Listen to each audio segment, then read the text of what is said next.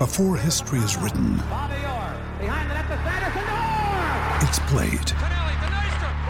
Before it's frozen in time, it's fought one shift at a time. Before it's etched in silver, it's carved in ice. What happens next will last forever. The Stanley Cup Final on ABC and ESPN Plus begins Saturday. When you need mealtime inspiration, it's worth shopping Kroger, where you'll find over 30,000 mouth-watering choices that excite your inner foodie. And no matter what tasty choice you make, you'll enjoy our everyday low prices, plus extra ways to save, like digital coupons worth over $600 each week. You can also save up to $1 off per gallon at the pump with fuel points. More savings and more inspiring flavors make shopping Kroger worth it every time. Kroger, fresh for everyone. Fuel restrictions apply. With threats to our nation waiting around every corner, adaptability is more important than ever. When conditions change without notice, quick strategic thinking is crucial. And with obstacles consistently impending, determination is essential in overcoming them. It's this willingness, decisiveness, and resilience that sets Marines apart. With our fighting spirit, we don't just fight battles, we win them. Marines are the constant our nation counts on to fight the unknown. And through adaptable problem solving, we do just that. Learn more at marines.com. This podcast is supported by SafeBand. SafeBand is the Indigo silicone wristband that lets people know that you or a member of your family has been vaccinated to protect them from COVID-19. And with every SafeBand that's ordered by you, or people like you, we donate one to a frontline key worker or vulnerable member of the community. Slowly, life will return to how it once was. Until then, we're determined to get things back to normal for those who've taken the first step. Find out more by clicking the link in the description or visiting safeband.me. Hello and welcome to the Newcastle Natter. My name is Fergus Craig and I am joined by Paul Doolan. Hello. And Dave Watson. Hello, Fergus. Hello, Paul. Hi guys, how you doing? How you going, guys? Yeah, no, not too bad. You know, just started with how you going. I've never said how you going. It's a good look. It's been quite a tense lead up to this podcast, hasn't it? Because Paul, you were having technical issues, big time, and I was having family issues because my son didn't want to go to sleep. And only literally 5 minutes ago, I was singing A, B, C, D, E, F, Pooh, H, I, J. That was the only way to agree to go to sleep, is if I sang him the ABCs with certain letters replaced with Pooh. Wow. It worked. Yeah, that was 5 minutes ago. He was fast asleep. I think a better way of getting to sleep at the minute is watching any Newcastle United game. Am I right? Fantastic. Thanks. That leads us straight into the football. We've trampled over what I think Dave was about to tell us an anecdote. Is it good enough? No. Oh, all right. No, fine. Something else, on the mute. Okay, fine. Something else that isn't good enough, I'll try, is Newcastle United Football Club. Right, as things stand since the last podcast, after the last podcast we had a very disappointing result against West Brom. That felt like a must-win game. If not must-win, then you're sort of wondering, if we're not going to beat West Brom at home, where are we going to get the points? And then we played Villa on Friday night. How did you feel that game went, Dave? Well, I think, given the context of the personnel available and given the context of the game and how it played out, I actually think a point was a decent result. Like, it was 1-1's a better result than 0-0 would have been, if that makes sense, because neither team played particularly well. Neither team created anything consistently well. It was a bit of a war of attrition, really. But we had some good performances in there. I thought Dummett played well. I thought Hayden and Willock were okay. I thought Joe Linton was not good in an attacking sense, but he put in a good shift and he was useful, which hasn't always been the case. And for us to go down to, I mean, it was really their only big chance that ended up in a goal, and it was an own goal. So there's an element of good fortune on their part.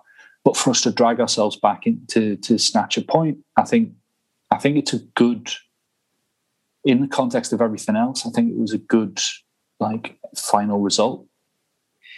I don't know where this podcast is going to go now, because a major dynamic has changed. It feels like ever since we've really, really got into relegation trouble, ever since we've gone into this terrible run of form that we're on. I mean, you can call the whole season that, but, we haven't won in a long time, to be fair. We haven't lost in 3 games. But, Dave, we can usually rely on you to be the voice of hysterical Newcastle fans. Well, I think with an unrelenting string of negativity. Yeah, I mean, I'm inclined to agree with you. Had we played as badly as we did in the West Brom game against Villa, I would be upset. And had we lost the game in any shape or form, I would have been upset. But to be honest, we didn't have Almiron, we didn't have Allan Saint-Maximin, we didn't have Callum Wilson. I was a little bit annoyed about the selection. But speaking of the selection, go on. Paul, Dwight Gale got a start. Yeah, in a position I think we were all expecting him to start in, left wing. Left wing. Yes. I think, can I inject negativity in return? I think there were some positives. The fact that when we went a goal down, we actually looked capable of scoring. We made a go of it. And Dummett did play well. But that system we said wouldn't work with those players.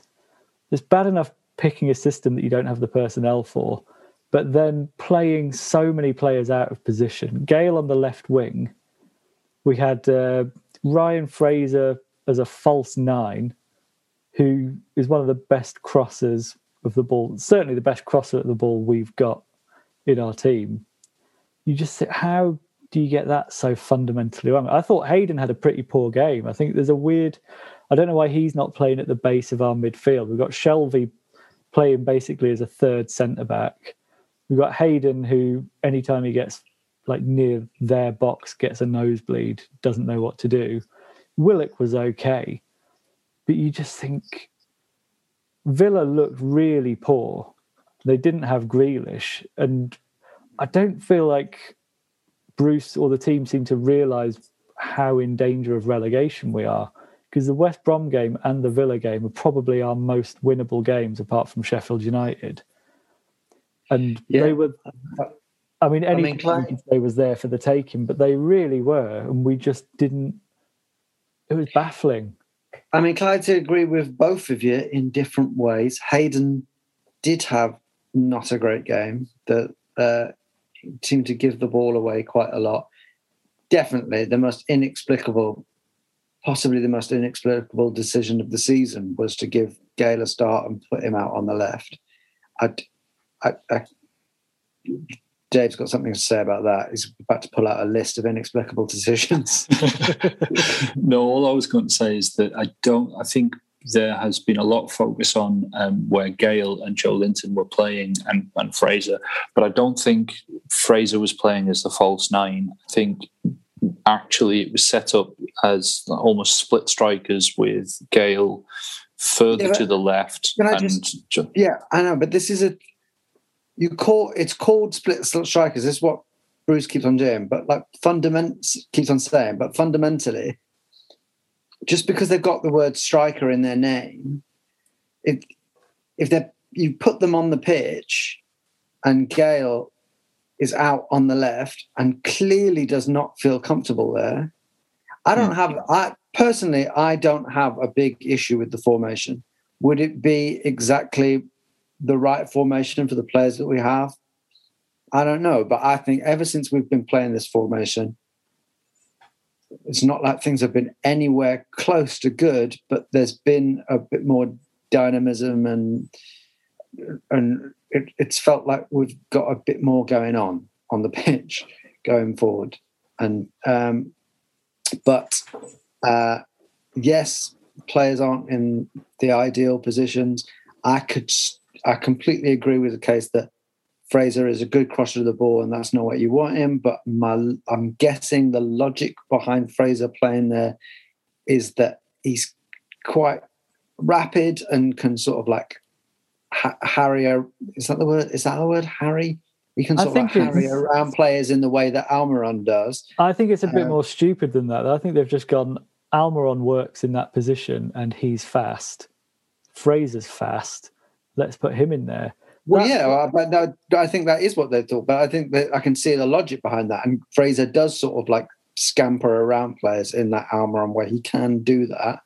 It's not. None of this is ideal. There are no ideal scenarios. And I know you desperately want 4-2-3-1 as a formation, but like we've played a lot of formations. And every time we change things go wrong.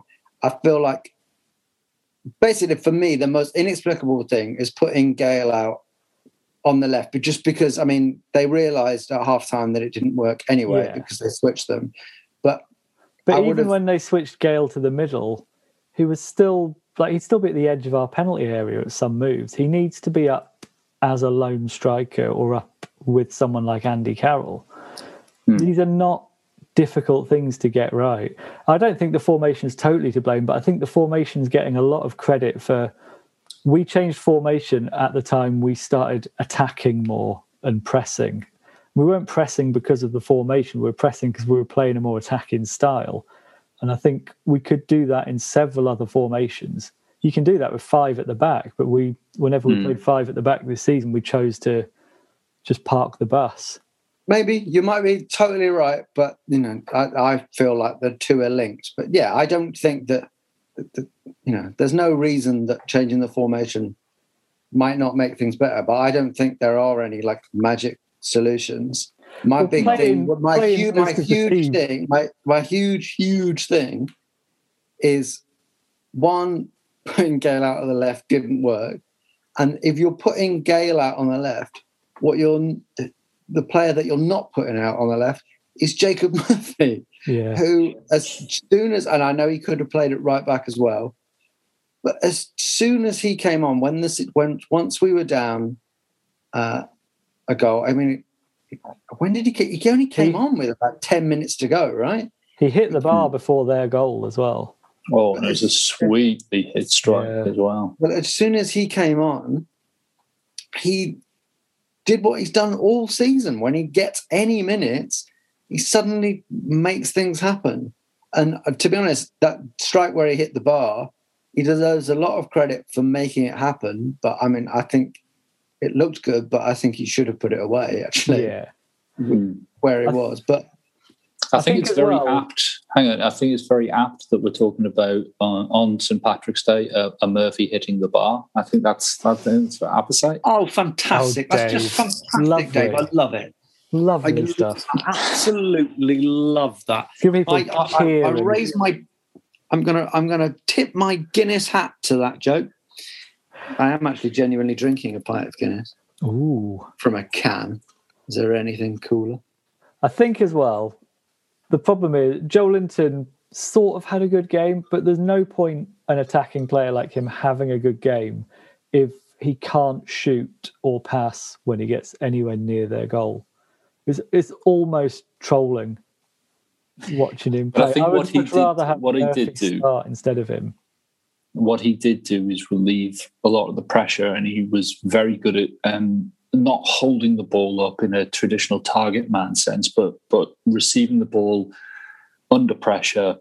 And he did find players not with an assist or a key pass or a through ball or something like that, but he relieved some of that pressure and allowed us to turn a defence into attack.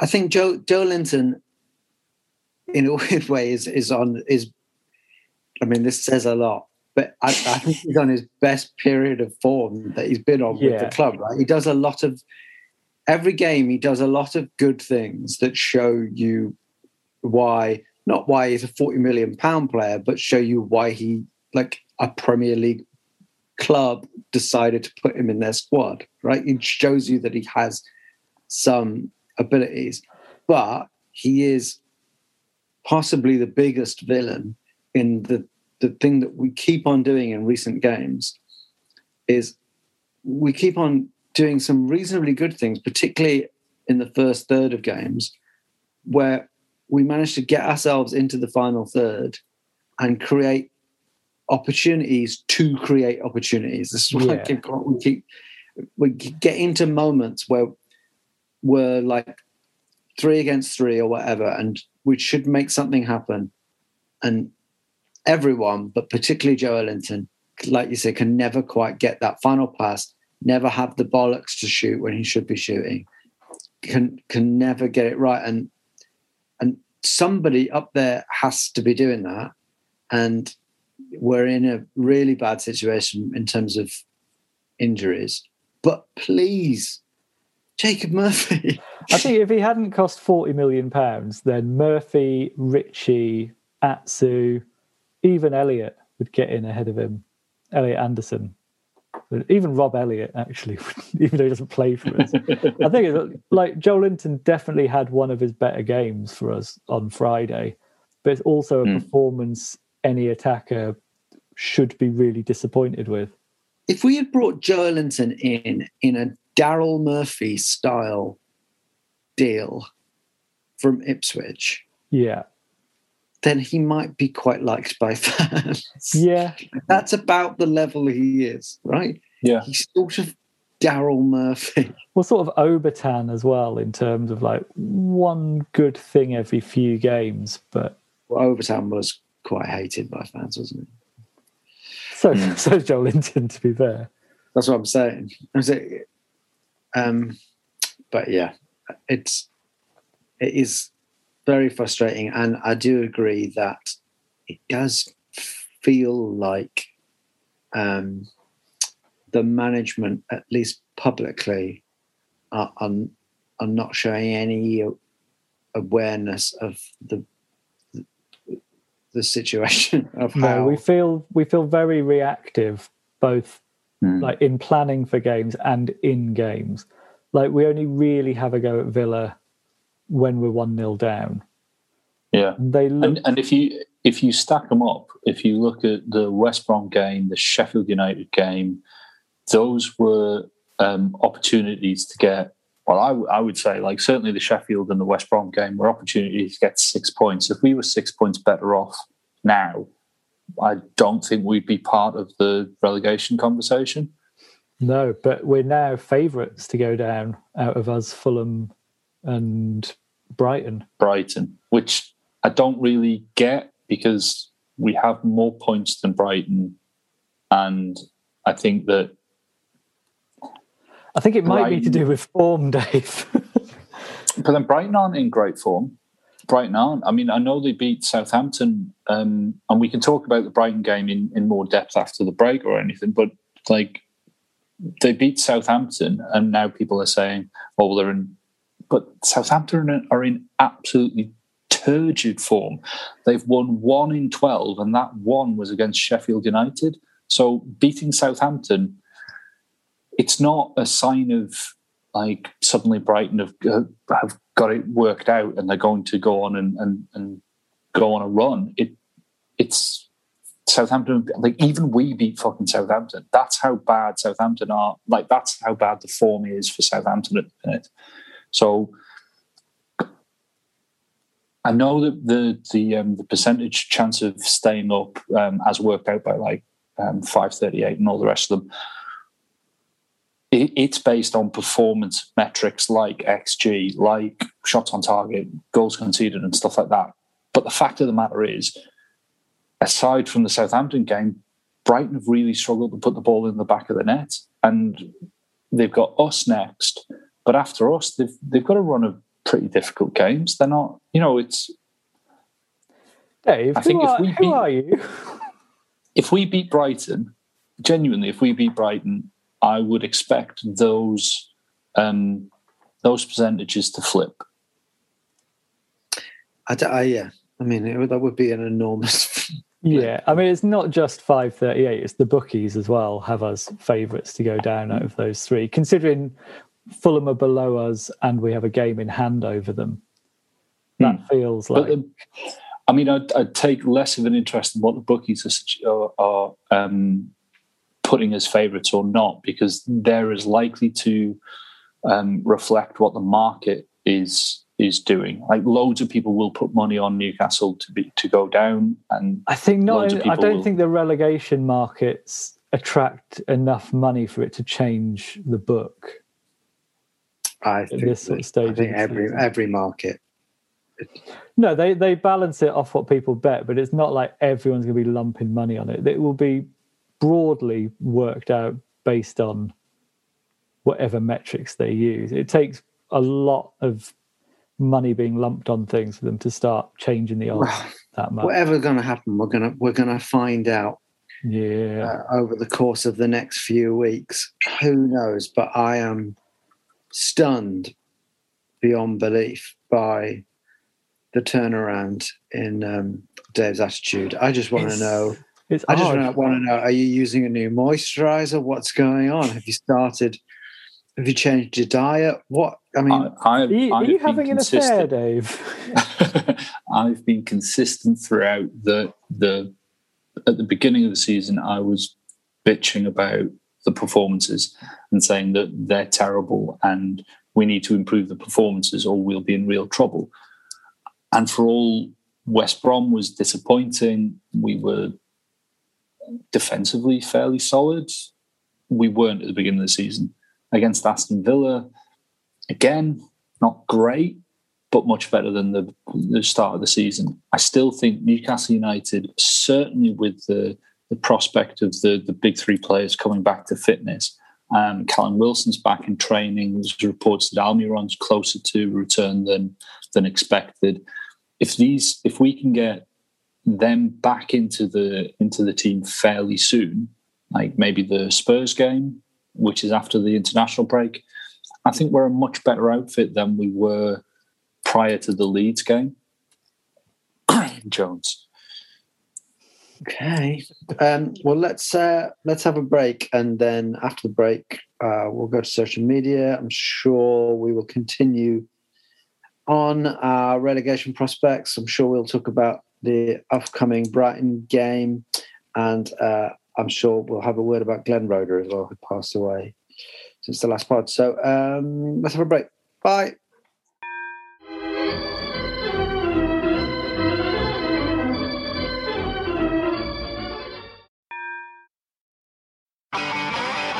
If you want an e-bike that doesn't look like it's made for the shopping precinct, something that's less Mr. Bean and more Steve McQueen, check out the range of bikes from London-based Cooler King. From dope 250-watt city bikes to Harley Bobber-inspired 750-watt beasts that can tear your face off while leaving your smile intact. Cooler Kings are made in limited numbers, yet highly affordable.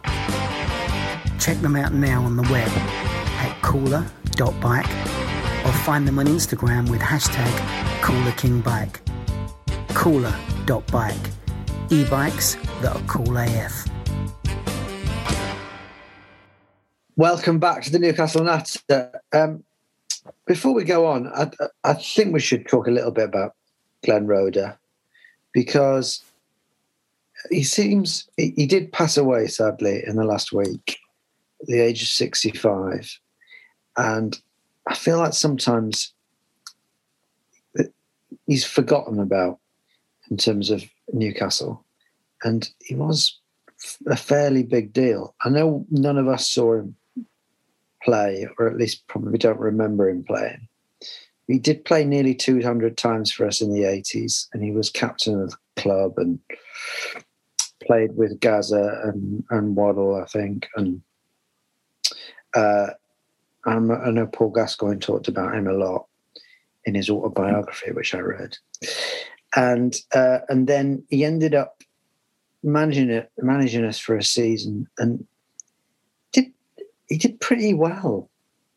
It was never looked on as at the time. It didn't feel good. I know when he first took over, he got us to 7th. He took over as caretaker manager and got us to 7th, and that was considered good. But then the next season, we finished mid-table, but because we were a different club back then, it was considered bad. But I think he was always pretty well liked. I think the form in that first season, when between him taking over and the end of that season, we were in unbelievable form. I can't remember, who did he take over from? Who was sacked? No, Souness, wasn't it? I was going to say, yeah. Did he come straight after Souness? And I think around that time we had quite a lot of problems with our squad. Yeah, we had a pretty toxic dressing room, and we had no money. A dodgy dressing room with a lot of sort of baggage, players on big contracts who weren't great influences, and he was sort of came in as a nice guy and probably didn't have the clout to get rid of players, and that's probably what Allardyce was, because Allardyce took over, and I think he was brought in to do that, or at least he had the clout to, because I remember as soon as Allardyce came in, that's when players like Bramble and stuff were all off. We suddenly shed about 10 players from the squad. But yeah, I mean, the thing that sticks in my mind about Glenn Roeder is not actually anything that he did for us. It was when Gazza went abroad, Roeder went with him to like help him settle in and help him almost be like a minder and stuff. And like, it speaks to the character of the man that Gascoigne still speaks so highly of him. I think that every time I saw him interviewed before and after managing us, he always came across as a really, really good, to use a cliche, a really good football man. And like you say, that season and a bit, well, just however long he was managing for us, like officially, I think he comported himself really well. And yeah, we played some good stuff under Roeder, and it didn't work out, but the way that he played as a centre back, I've seen people describe him as ahead of his time. You know, he was comfortable on the ball. He was classy, as they described it back then.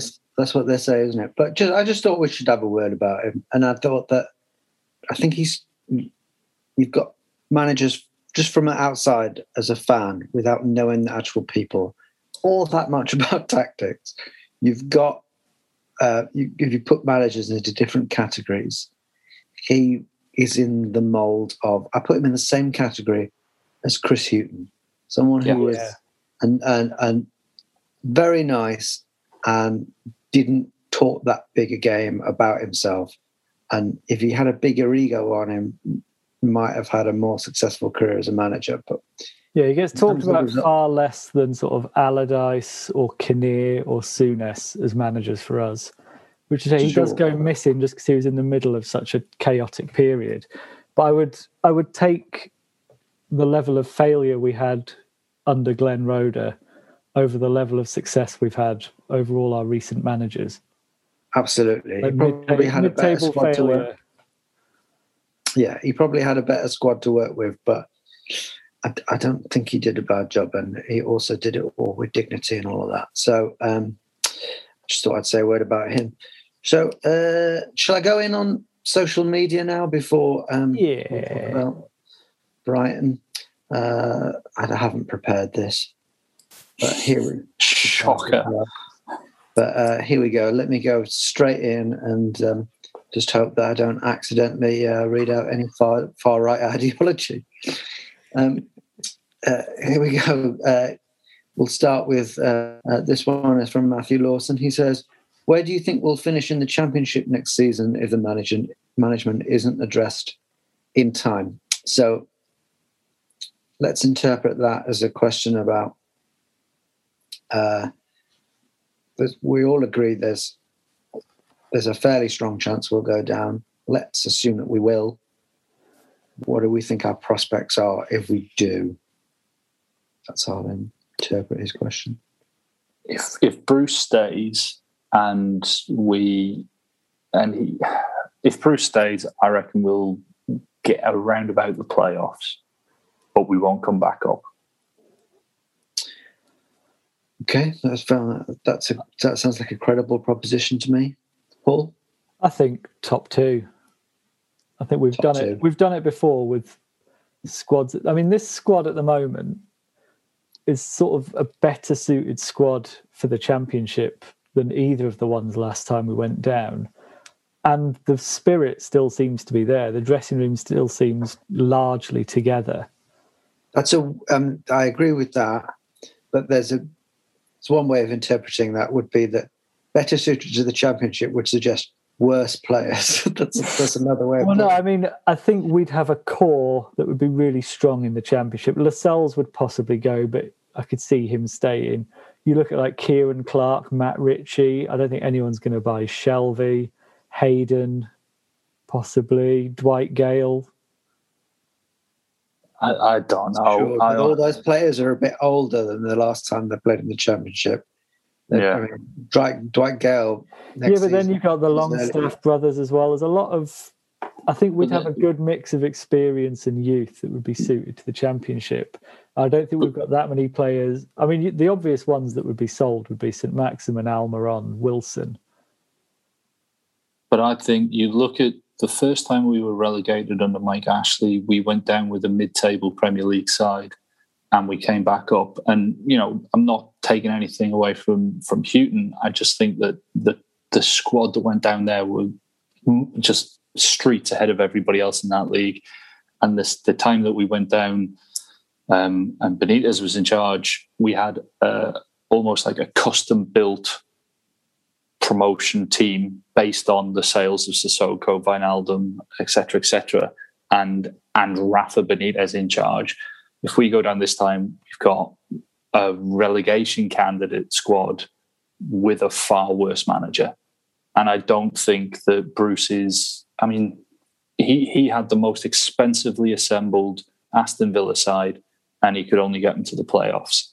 He's not a good manager. He's all right. Well, we're all agreed on that. But the positive is that all three of us seem to think we're quibbling over whether it's playoffs or automatic promotion. So the positive, at least we'll see some wins if we're right. Yeah, I think we all agree that we'll see more wins than we've seen this season.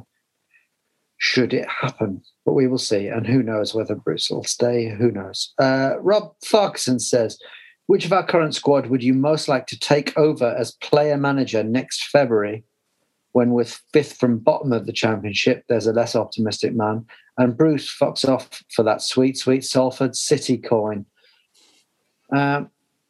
Okay, so yeah, which of our squad player manager? There's no sort of like... Andy Carroll would be an interesting shout. Okay. I wouldn't want to play... Basically, I want to play undeniable. I want to play a manager who's not going to play very often. Yeah. Right. Yeah. Lascelles would be your sort of... I could see Lascelles becoming a bit of a Steve Bruce style manager. Lascelles is all about passion and all of that. Matt Ritchie, I think, would be a good shout. Just for the hates to lose.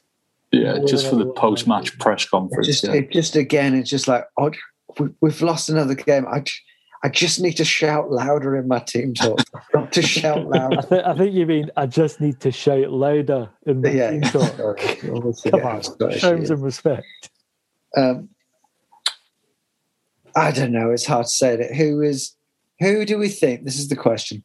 Who in our squad? There's no way of knowing.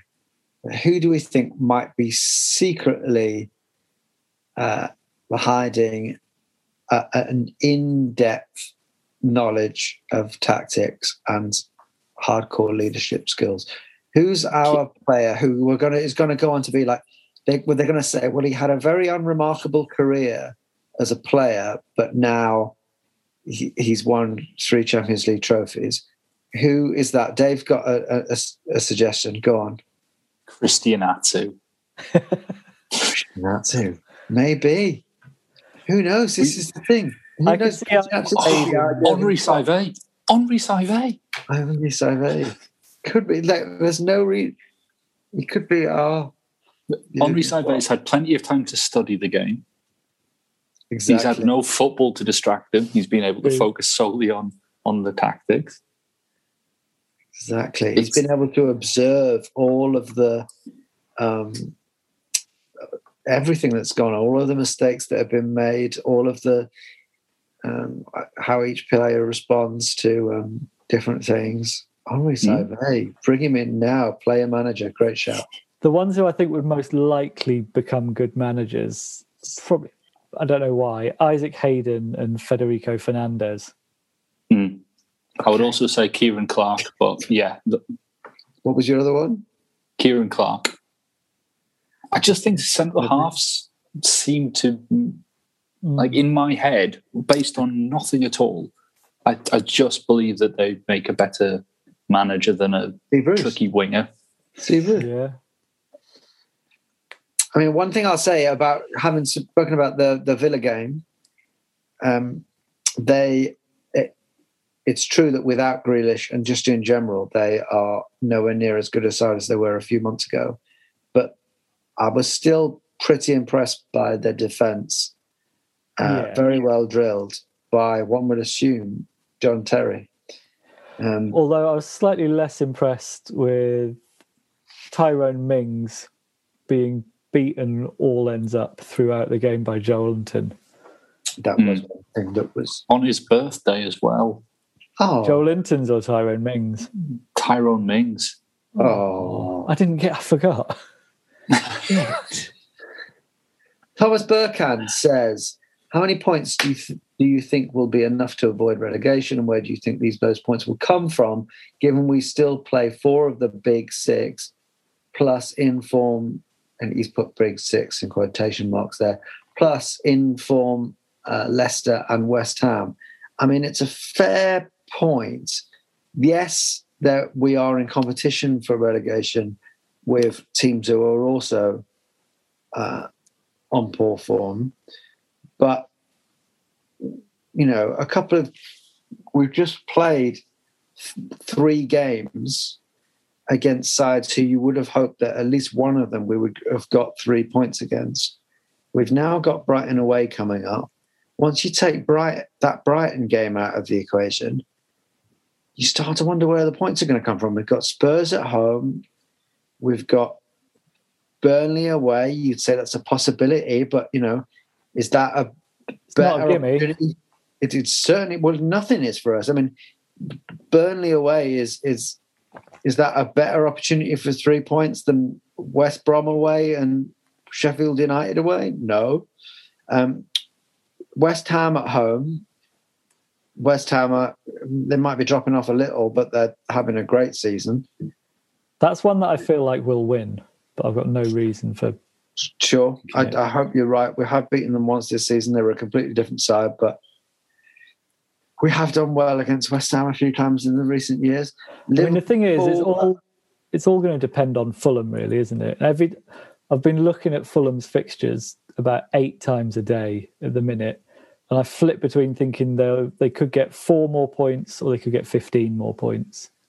Sure. I mean, that's the same with us, right? I mean, we've got Liverpool away, who, this season, that's a banker at the moment. The last couple of months, that is like the easiest fixture in European football is to play Liverpool away.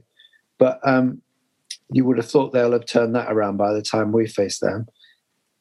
Fulham, they're playing a number of games that they should lose, but they look like a side to me at the moment who are more likely to win a game that they shouldn't than we do, if you see what I'm saying. But we do have players coming back. So yeah. Maybe the positive about our form is that we've had our 3 best players out and not lost any games.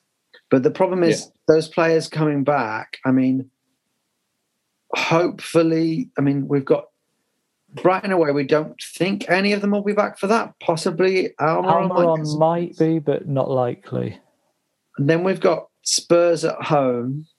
That's after the international break, so we should have at least. So it's the international break. So we're hoping after the international break, Spurs at home, we might have some big players back, because then after Burnley away, we've got a string of games that no matter what our lineup is, we've got West Ham, Liverpool, Arsenal, Leicester, and Man City. I mean, going on squad versus squad, we should lose every one of those.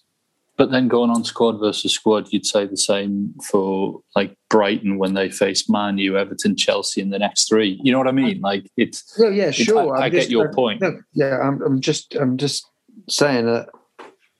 So to answer the question of the thing, how many points to survive? I would say it's not going to be 40 odd. It's going to be 38, 39. I don't agree with Paul saying that like it's like us or Fulham. I think, to be honest, I think Brighton are, because of their struggles to score goals, and if they then go on to they come up against, like I say, Man U, Everton and Chelsea. If they lose all three of those, that will, impact their confidence and all the rest of it. And then if they lose those three and we can pick up like 3 or 4 points from the next 3-4 games, then you've got to say that Brighton are more likely to go down than us or Fulham. So I reckon it's going to take 39 points to survive, and I can see us getting 39 points, like maybe a point from Tottenham, maybe 3 from Burnley, a point against West Ham, 3 points against Sheffield, 1 point against Fulham. I could see us getting that. I think the game against Brighton is huge. I think I do put it between us and Fulham. I certainly don't discount Brighton, but I think of the three of us, they've got the biggest chance of survival. I just feel like they'll find a way, and I know that's partly because they're the most recent side to win. But if we don't, so we're about to play Brighton away. They've already beaten us this season. Of those 3 big games you've said they've got coming up, and one of them is against Everton, who are, as we have proven this season, are a very beatable side. But let's talk about this game against Brighton. If we win that, this is where I stand. I currently put us 50-50 chance of going down. I'd say that's a lot more optimistic than most Newcastle fans have it. But that's where I put us, 50-50. If we lose to Brighton, or even if we don't win against Brighton, for me, that jumps to a 2 out of 3 chance that we go down. It depends on Fulham against Leeds as well. I think we can still lose to Brighton and stay up. That's not... Of course we can. The realms of possibility. No, I mean, I'm saying... It depends how things click into gear when we are full strength again. Because when we're full strength again, I could look at those teams who are currently in form, like West Ham, Arsenal, Leicester, and by that point, they may not be in form. They might have lost a couple of players, and if we've got our best players back, I could see us beating Arsenal. I could see us beating West Ham. I could see us beating Leicester, just because you've got to put yourself in that position rather than the position we're in now, where the last 3 games we haven't played particularly well because we've been missing our top players. So I've got another question here from the ever faithful Reverend Joe Kinsella. He says, "What's the most momentous NUFC goal you have ever seen? Not necessarily the best." The one that meant the most. Sorry, I should have allowed you to prepare for this question. He also says, what's the best goal you have ever scored yourself? Mine was a 400-yard, 25-yard volley into the top corner in a college game that meant nothing. Nice. I don't have anything like that in my locker. I think most momentous Newcastle goal I've ever seen, even though it was underwhelming and a friendly, was Shearer's first goal. So we're talking about in person. Yes, you saw it against Lincoln. Yeah. I'd say that or the Rob Lee FA Cup semi-final one. I'd say Shearer's record breaker against Portsmouth, 206th goal. Or was it anyway, the one where he broke Jackie Milburn's record, ball over the top, Amiobi back heels it, Shearer runs onto it, lumbers onto it really because his pace had completely gone. The whole Gallowgate end, because it was at the Gallowgate, the whole Gallowgate end. You sat? This was in your season ticket holding years. Were you in the Gallowgate, Dave? Yeah, sat next to my dad. And the whole Gallowgate end, I've never heard such a... you could feel the electricity as the ball got closer to the net. We were all praying for him to get it because there'd been a few games beforehand where he'd had opportunities and missed them. God, when the noise, it's giving me goosebumps just thinking about it. That was, it's something me and my dad still talk about to this day. Was that under Roda as well? No, we're in. I feel like it was under Souness, but I might be wrong. So, for me personally, in person, I mean, I'm not fortunate enough to be like Dave, having been a season ticket holder, but I did see Ben Arthur's first goal for us against Everton away. I think another one that me and you were both at. One that me and you were both at, Fergus. Let's not forget Emmanuel Riviere scoring. Oh yeah, we did see Emmanuel Riviere at Palace away, right? Yeah, we did see Emmanuel Riviere score. We also were in the ground but didn't see Amiobi score. Yeah, against Spurs. Was it? Oh, one of my most enjoyable was sitting with the Spurs fans on my own and seeing Perez win it for us in injury time. Oh, lovely. That was enormously enjoyable. I really enjoyed it, just being amongst them. I just loved it. Right. And any particular goals that you've scored yourselves?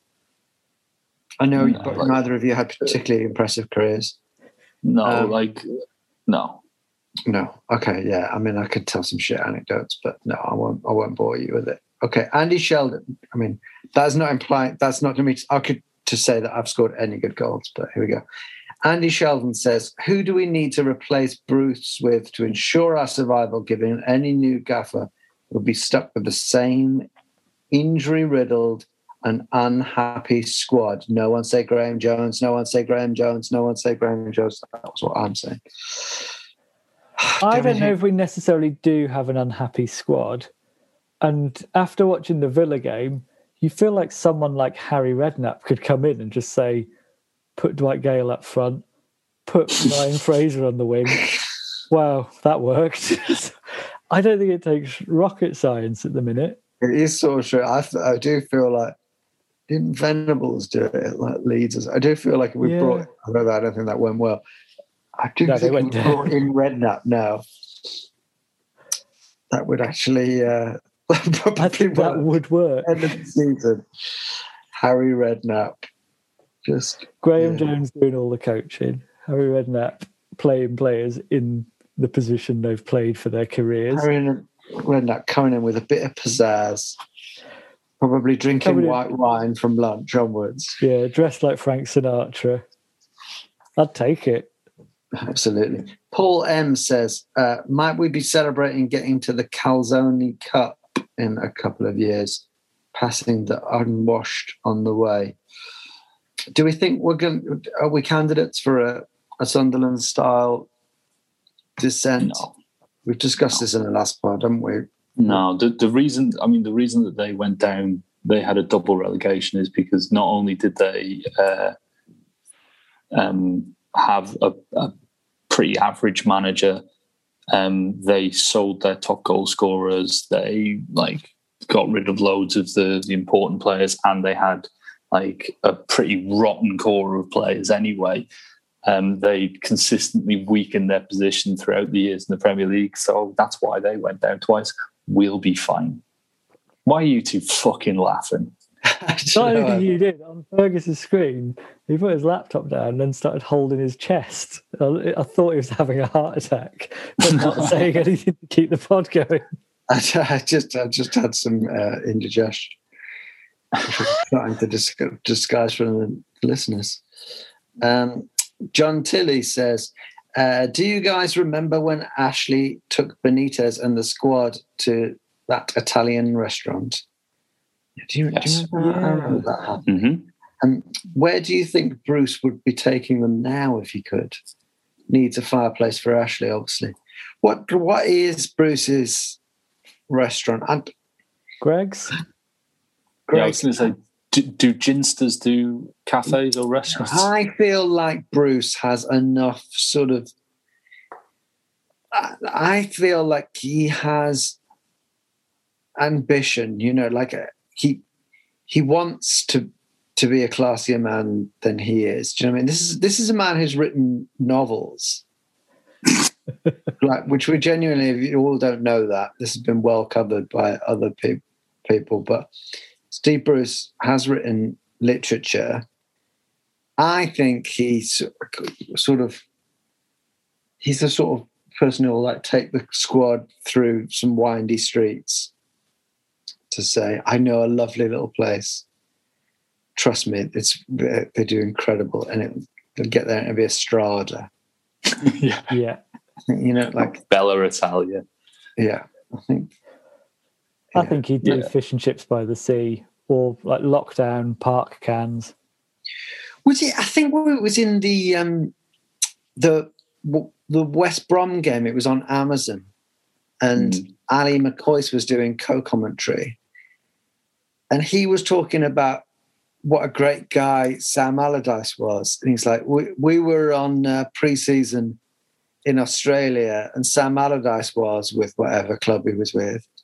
And we met up for a meal in Sydney. Oh, the things I could tell you about that night. Oh, it's just like, the impression he was giving was just like, when you go out for a night with Sam Allardyce, you get so drunk. That's just the idea that all they weren't players. They could drink and eat as much as they liked. And if you go out with Sam Allardyce, oof, only the best red meat. The man drinks pints of wine, for God's sake. Exactly. I mean, I went through phases at university where you drank to excess, but I don't think I ever got to the pint of wine stage. Oh, you've not lived.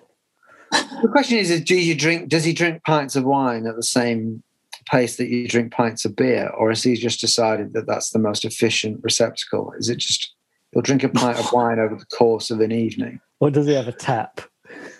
Just pull in pints of wine. Yeah. Couple of pints in the pub, then home, then drive home. All right. So we're kind of talking about the Brighton game.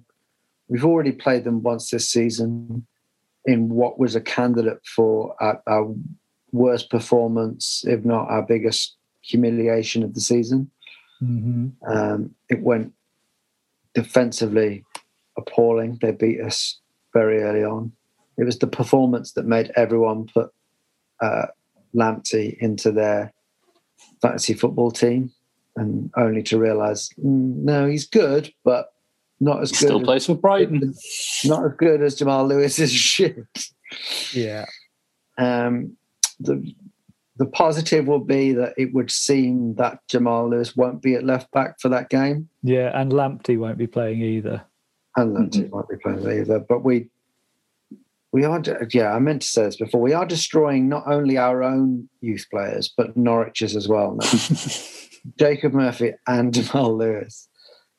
But yes, Brighton. Anything you want to say quickly about that? Any predictions? I think there are, even though we seem to have they feel a bit like a bogey team, especially Brighton away is always shit. But have you seen how many home games they've won this season? How many is it, Paul? 1. That's only one more home game at the Amex than I've won this season, to put that into context. Wow. Dave? I don't think we'll win because I don't think there's going to be many goals in it, and I don't think we'll keep them out. I think it'll be 1-1. Okay, yeah. I mean, which would make it 4 draws in a row for us. Do you think there'll be any change in the formation? In the personnel, maybe, but not the formation and ethos, as you said a couple of pods ago. I think it'll be the same setup, roughly, but we might keep Gale in the centre and shuffle Fraser out to the left side of that split striker thing. I think there might be in selection as well. I mean, I'd like to see Carroll get a start. The idea that Jacob Murphy might not start against Brighton is so absurd to me. I feel like he has to come in. I wouldn't be against Murphy and what's his name, Ryan Fraser on the wings, Carroll in the middle. That makes sense. That makes sense to me. But I wouldn't be against... I don't think you have to play a striker. A lot of clubs don't play strikers anymore. It's not that we've got... If Wilson's still injured, which he is, it's not like we've got a striker who's guaranteed goals out there. I don't feel like you... Yeah, but I think if you've got Dwight Gale, who is a poacher, then it makes sense to play him rather than play somebody like Joe Linton, who doesn't score goals, Ryan Fraser, who provides assists. Give me whatever formation and whatever selection that puts Jacob Murphy on the side, and I'll be happy. I mean, Jesus Christ. I'd have Murphy if for no other reason that he runs at players and provides crosses. I don't care if he's providing crosses and Joe Linton's chugging along at the halfway line and not there. It's still going to cause a bit of confusion. It's still going to be a threat. It might win us some corners. He might have a dig and get it the right side of the bar. I don't know. I think he has to start. Yeah, I'd start Brighton. Go on. Sorry, Dave. I was just going to say I'd even start him ahead of Fraser, to be honest. But if you first name on the team sheet, first name on the team. I'm not even joking. I think Brighton as well are very susceptible to counter-attacks. So you imagine Murphy and Fraser stretching their defence on a counter. You'd want Gale in the middle on that. I think there's no... Sure. Joe Linton can't start for me. No. I'd have Willock, Fraser, Gale and Murphy as the attacking unit. And I'd have, Shelby, Hayden and the rest of them at the back. And the idea is let them pass around, and then as soon as you get the ball, go hit the corners or drive through the middle, whichever it is. That's what I would do. But then we've got Steve Bruce in charge. So we'll start with Emil Kraft. We'll start with Joe Linton. We'll play Gale on the left flank, and we'll play Andy Carroll on the right. I think we're going to have a very spawny 1-0, and Dubravka is going to have a very good game. You think we're going to win that one? Yeah, for no reason. Okay. Well, I hope you're right. I suppose I should predict something. I think 1-1. 1-1, I think, as well. I'm going to go 1-1. I don't remember what we predicted last week, but anyway, there we go. We all had draws, I think. Me and Dave did. Okay. I think Dave got it bang on. Okay. All right. Well, let's leave it there. The Zoom meeting is about to finish, so we'll leave it there. Thank you very much, Paul Doolan. Thank you. Thank you, Dave Watson. Thanks, guys. And thank you to you, the Newcastle Natter listener. Goodbye. Thanks, Graham Jones.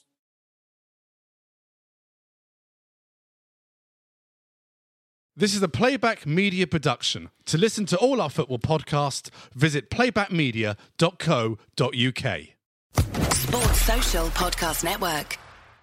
Judy was boring. Hello. Then Judy discovered ChumbaCasino.com. It's my little escape. Now Judy's the life of the party. Oh, baby, mama's bringing home the bacon. Whoa, take it easy, Judy. The Chumba life is for everybody. So go to ChumbaCasino.com and play over 100 casino-style games. Join today and play for free for your chance to redeem some serious prizes.